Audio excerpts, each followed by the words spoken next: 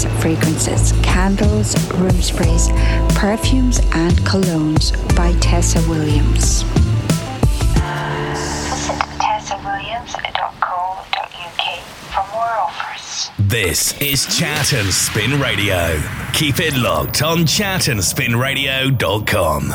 Thanks so much for tuning in today. And I was just playing the beautiful Children of Nature by Mark Reeder and Alanis Chosna. And I am joined now live from Berlin by Mark. Thank you so much, Mark, for coming on the show. How are you?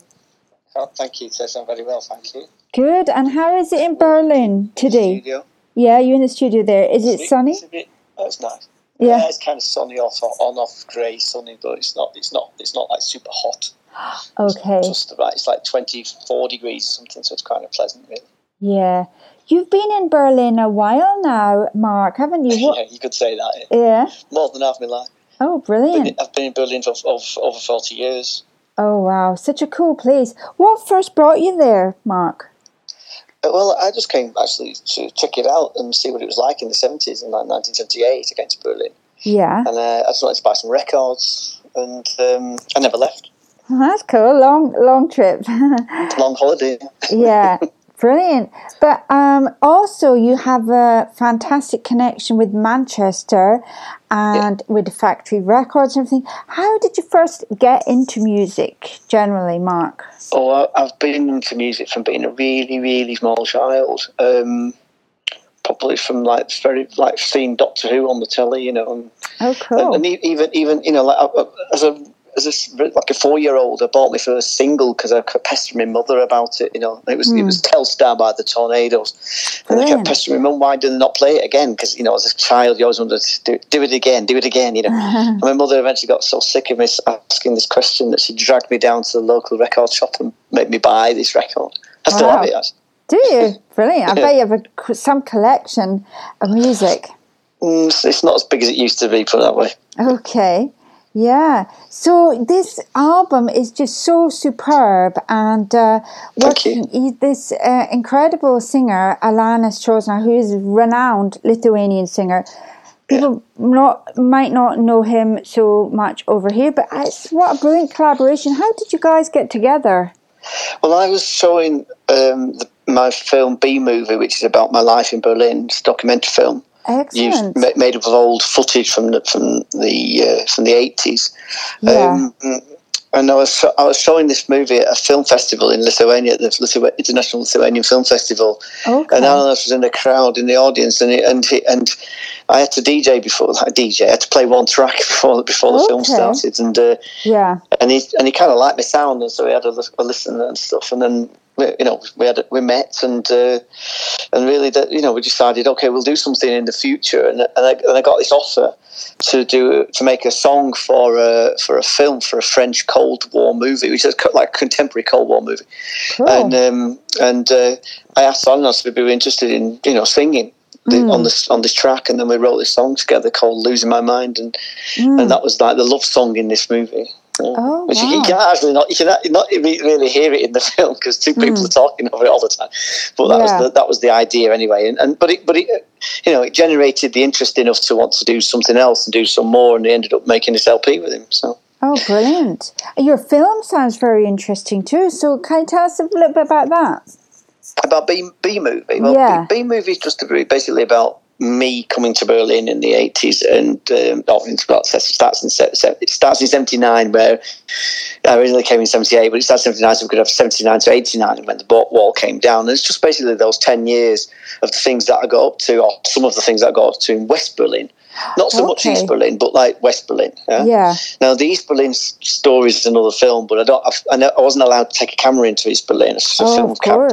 Yeah. It was forbidden. But so I've got no footage from the 80s in East Berlin. But that's another story, I suppose. Waiting to be told, maybe. Yeah. Amazing. And what is it you love most about Berlin, Mark? It's open-mindedness. Yeah. I like the fact that it's very open-minded. Berlin. You know, it's like you don't. I never felt out of place here, even because when I came here in the 80s, it was full of these like the dregs of German society kind of washed up on the shores of Berlin, if you like. You know, all the people the draft dodgers, didn't want to go to the army. Right. You know, transvestites, gay people, whatever. Yeah. You know, like loonies, weirdos, musicians, artists, anyone who was interested in film and music and stuff. We all got washed up in this place called Berlin, but nobody really kind of cared about Berlin really in West Germany, because West Germany was always about making money and having a flash car, and West Berlin wasn't, and I got involved with the scene here, just mainly because I was into music and I went to the clubs and stuff, and I found out who was where. Okay. And being here, Rob Gretton, who was the manager of Joy Division at the time, he was like, now you're in Berlin, maybe you can start like promote some records, So and I knew the band, so it was just like, okay, a step up, I'll just do that, and then I became involved with Factory, and I think because of that, also people kind of saw me as some kind of like maybe a way into the British music scene in some way. I was fascinated by the German music scene because it was so diverse and so different to anything in the UK. Because in the UK, people were making music to make hit records and make millions and kind of leave Manchester or whatever. Whereas in Berlin, everyone had already left and they just expressed themselves in a different way. So I became friends with this girl called Gudrun Gut, who was in this band called Malaria. Yeah. And I eventually became their manager, and I was their sound engineer and their support acts, and and I'm still friends with Gudrun, and Gudrun's was the main catalyst, if you like, for this Berlin new wave scene in the 80s. She never really gets any credit for it, but it really, without her, we wouldn't have had it, Yeah. Because she was working in a record shop, and and it just so happened to. She was fascinated by what was going on in the UK, the punk movement at that time. But she didn't want to emulate that. She kind of, with her band Malaria, they broke all the rules of rock and roll. Really, they didn't give a damn about what like modern music was really about. It was just they just did what they felt was right, and that's why their music has stood the test of time. Yeah, brilliant. But you have worked with so many iconic, interesting people. And you must have come across some fascinating kind of stars, and not so much stars, but who would you say have been most memorable, Mark? Oh, well, I mean, I have a very close relationship to New Order. Okay, brilliant. I suppose, and okay, like looking back at the Joy Division concert that I put on here in Berlin in January 1980, that also is a very, very poignant, but at the same time it was a really impressive event, even though that only 58 people came to it.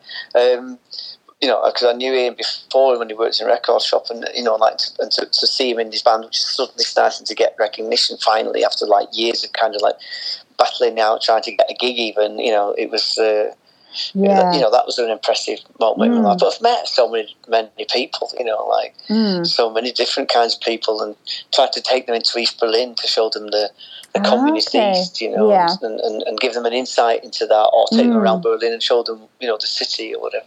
Yeah. And I used to work I used to be a bouncer in a club, in a venue for live concerts, so I could see the gigs for free. And so I met loads of bands then, lots of people, and took them around to Berlin and took them to East Berlin and stuff like that. So I've met loads and loads of people.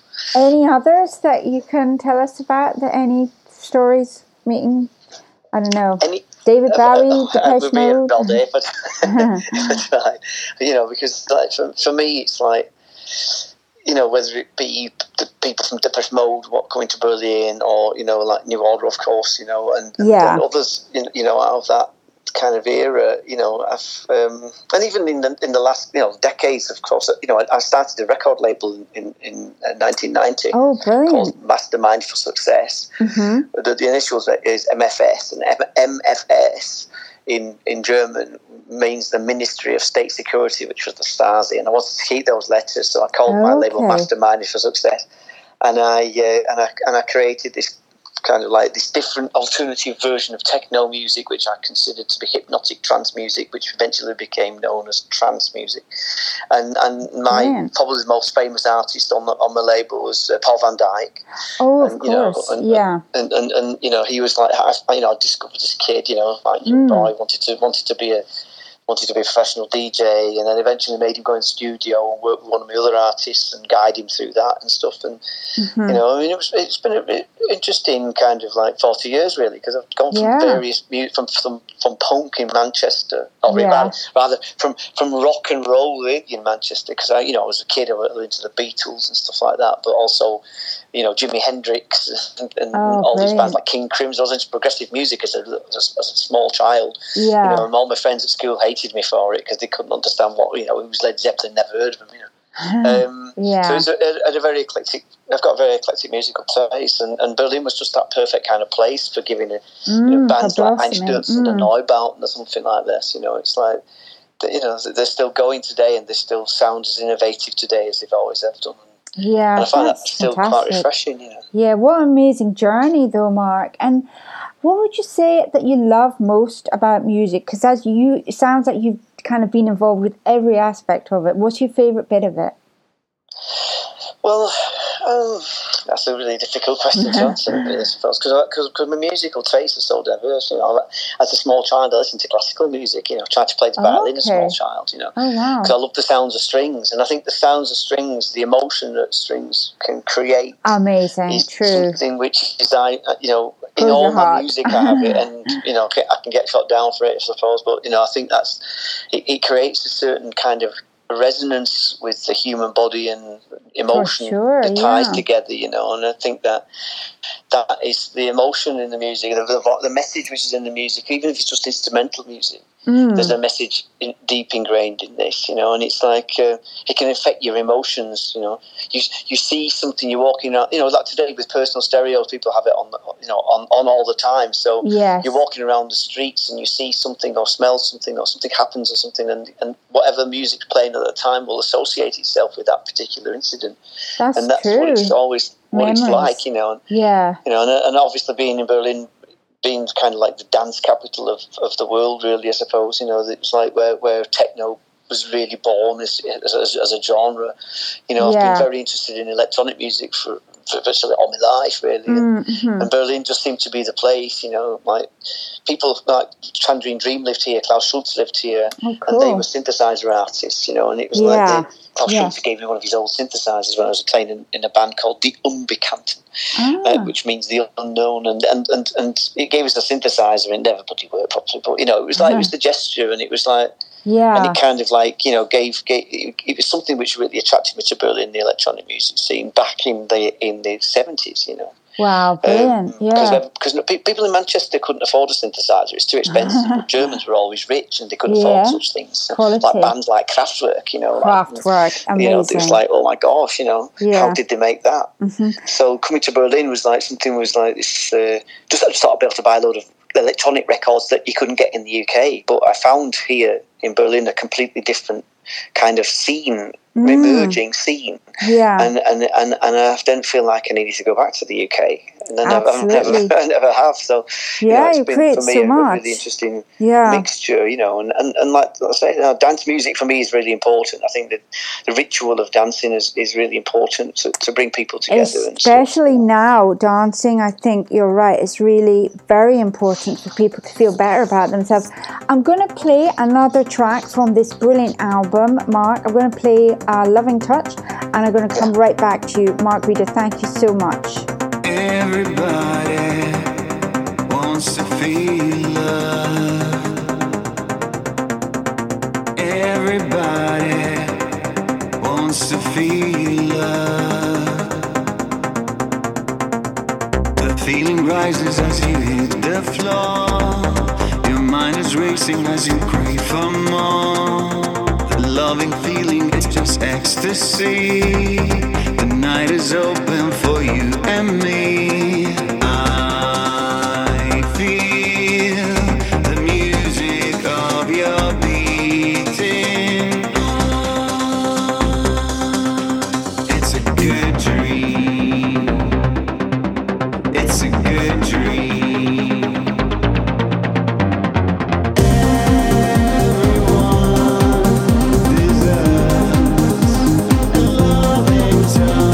And when you're close to me,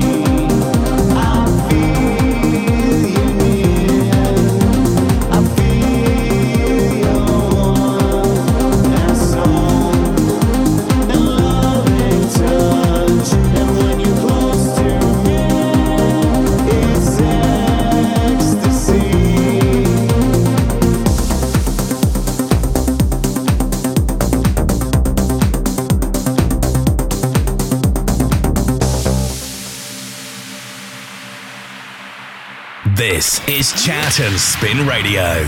Keep it locked on chatandspinradio.com. Such a brilliant track there. That's A Loving Touch, Alanis Chosnow and Mark Reeder. And Mark is live on the line from Berlin.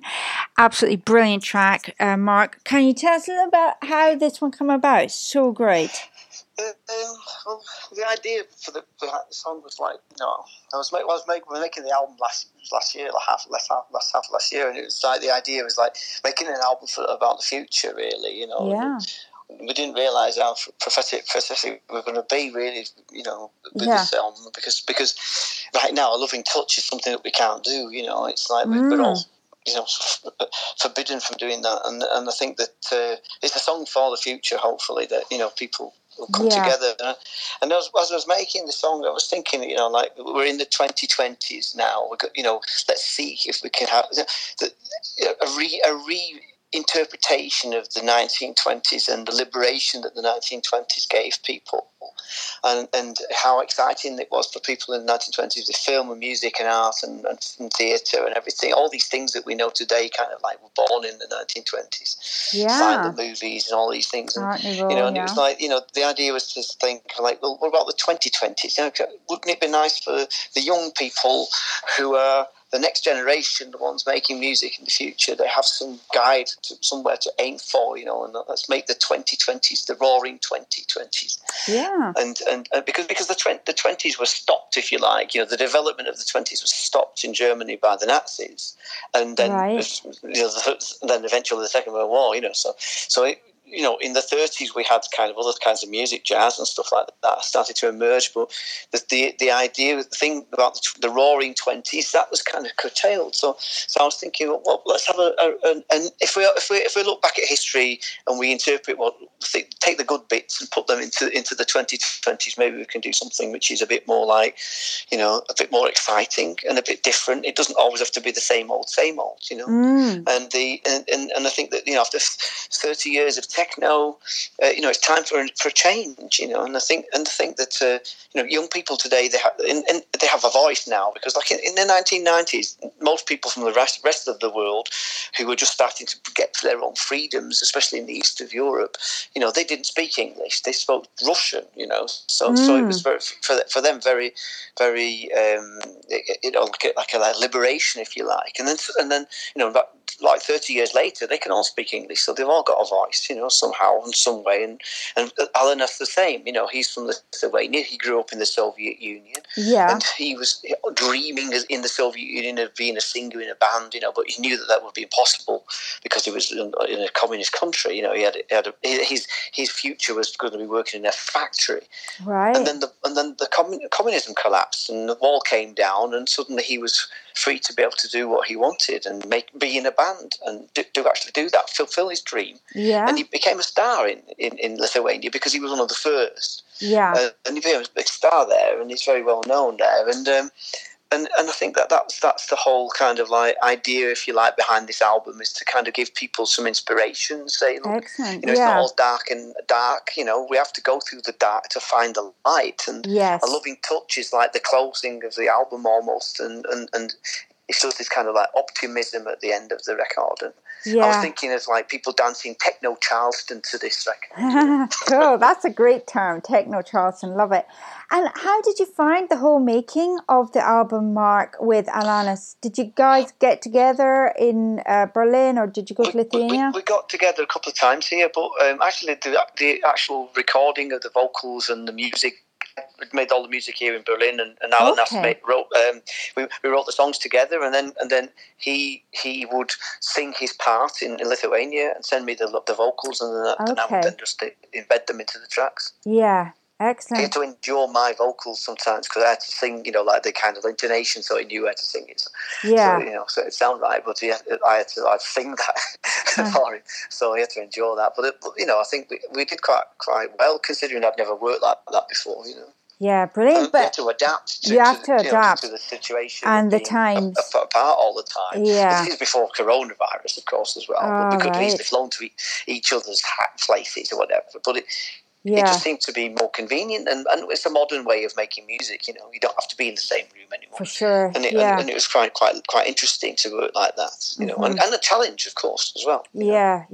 But how have you found the whole challenge of the lockdown and the coronavirus, and how has it been for you, Berlin? There. Well, for me, it was at the time when it started to emerge at the beginning of the year. I was very, very worried because I actually manage a band from China, and they're called Stolen. And Stolen had been on tour with New Order in October on a European tour. In October, I produced their album with Adam, my studio partner. I produced the album with him in 2018, and we released it on my record label MFS. And then New Order took them on tour, a European tour through October, and then we had planned some gigs with New Order in Japan in March, and an entire tour of China between kind of February and April. And all those gigs got cancelled because of the coronavirus. The band ended up having to go into lockdown, and they were telling us up here like what was going on. We're all in complete lockdown. We can't go out of the house. Food has been delivered, and all these different things. And he's filming outside of his house, outside of his flats, and you can see they live in these like flat blocks. So there's all these thousands of people kind of shouting things to each other, like take care and be strong and don't give up and all that. Yeah. And then suddenly they came out of lockdown, and I said to them, you should do it. For all the people who were so expecting to see you do this gig, wherever it is in China, plus the Japanese, we'll do an online gig, and then we'll send it to everybody. And so they did an online gig, and they had like 650,000 viewers for that concert. Pretty good. Yeah. And it was for a band that's pretty not very well known, really. That's quite a lot of people worldwide. Yeah. And so now in China you can do whatever you like. Now it's just like normal, whereas in Europe people are still kind of being a bit silly. And for me the lockdown was sort of like a kind of godsend, really, because it made that moment possible that I could actually finish putting this album together with Arnas, because we finished the last track on the 15th of March, and then we went into lockdown immediately, and then I just started designing the record cover and doing all the, putting it online and stuff like that. And then we released it on my mum's 96th birthday. Wow. 96th birthday. Oh, that's been brilliant for her. So cool. Yeah. So how long did it take in all making this album, Mark? About 8 months. Okay. That's very kind of swift process. And you were saying earlier how you met at the film festival. Was that some years before then? And it was about maybe 2017 or something like that. Okay, yeah. Yeah. Brilliant. And so how has I guess the lockdown will have affected all, if you were going to be doing any tours or the promotion in general, but it seems to be that people are loving the music. It's just getting a chance for it to get out there as well. That's the thing. Yeah, it's like obviously you've got no platform of live performance anymore. Kind of neither at a festival or at a club on a club. Yeah. Mm-hmm. So it's been very difficult to reconsider how we're going to promote this record. And in the end I decided we'll just let it just be there, really, rather than kind of force it on people and say, you have to listen to this. And there are no magazines even that you can put adverts in or anything like that. Most of the magazines are folded as well in the meantime, but they're just online. Yeah. So I've kind of I just sent the album out to all the online magazines and just said, you can, if you want to give it a listen, fair enough, and it's. And I think it's an album for people to discover and to pass on to other people. I think that discovery these days is it's very difficult these days to discover anything. So really, in a sense, because you have internet at instant. In the past, you'd kind of spend months kind of doing research and trying to find things. Today, it's all kind of a click of a button. Click of a button. Go That's online so true. and you found it. And I think that with music, it can be still have that moment of discovery where you didn't know about it, and somebody passes it on and says, "Have you heard this?" Mm-hmm. And it's very special. Yeah. You know, it's got a very special that's something sound. That's nicer than, yeah. You know, obviously I would like it. Like everyone to hear it, of course, but it's just, you know, it's just up to people to share the links. You know, it's on YouTube. You can listen to it on YouTube. Yeah. You can listen to it on Spotify. You can listen to it on iTunes. All these platforms, digital platforms, whatever your provider is, all around the world. You know, so it's not just like just one country where you can hear it. You can hear it everywhere. You know, it's on Bandcamp, and it's the first time I've ever done a digital release. Actually, I've only ever done physical releases, CDs and vinyls. You know, and this was the first time that I've ever done that. So it was kind of quite exciting for me as a record label. Brilliant. You know, like to do this and see how it goes. And it's not like I have any great expectations, to be honest. You know, it's like I think it's important that we've done it, and it's important for the future. And I think it's important for people to hopefully hear the message in the music and understand that, you know, don't give up. It's not. It's right now. It might be not very very nice or whatever, but don't give up. Don't give up. Yeah, you know, for sure. You know, the future is what you make out of it, and if you're clever and you take care, you know, then you can ride this out. And it's like the virus is making us rethink our lives, and it's making us rethink the things we took for granted. You know, like music, people took for granted, completely take it for granted. And it's like, you know, if you've got no gigs to go to and you've got no clubs to go to, I know, not much dancing, to look forward to. Like people start to, you know, for the moment it's kind of like tolerant because they've got no money or they've got no, you know, desire generally at the moment. But eventually, if that goes into next year, then it's another year without this entertainment form. And watching it online, someone actually DJing online is not really that really so exciting, really. You know, you know what I mean? Without the trappings of a club, you know. The ambience of that, and real you know, people. And the opportunity to actually meet somebody, you know, or for talk to someone, or, you know, that's completely void, you know, apart from chat room or something. But it's not the same, and it's like absolutely. I think that, you know, as someone like myself who's like kind of I go around with my movie and I DJ at party. I do what we do is like a package where I show the film and then I DJ and I give a talk, so people get a bit of information about the history of what I've done in my life, and it kind of like you know, all those events have all been stopped, you know, because I can't go to cinemas and I can't do clubs and I can't meet people and talk to them, so it's kind of like that aspect of my career is kind of put on hold for the moment. Well, thank you for talking to us today. I'm really honoured, really honoured, and you've been such a great success and many decades as a musician, Mark. I was just going to ask you, what would be your advice to like young people wanting to work in music or do something in music these days? Well, I think it's like the if you want to go into the live sector at the moment, that's not really a very good prospect, you know.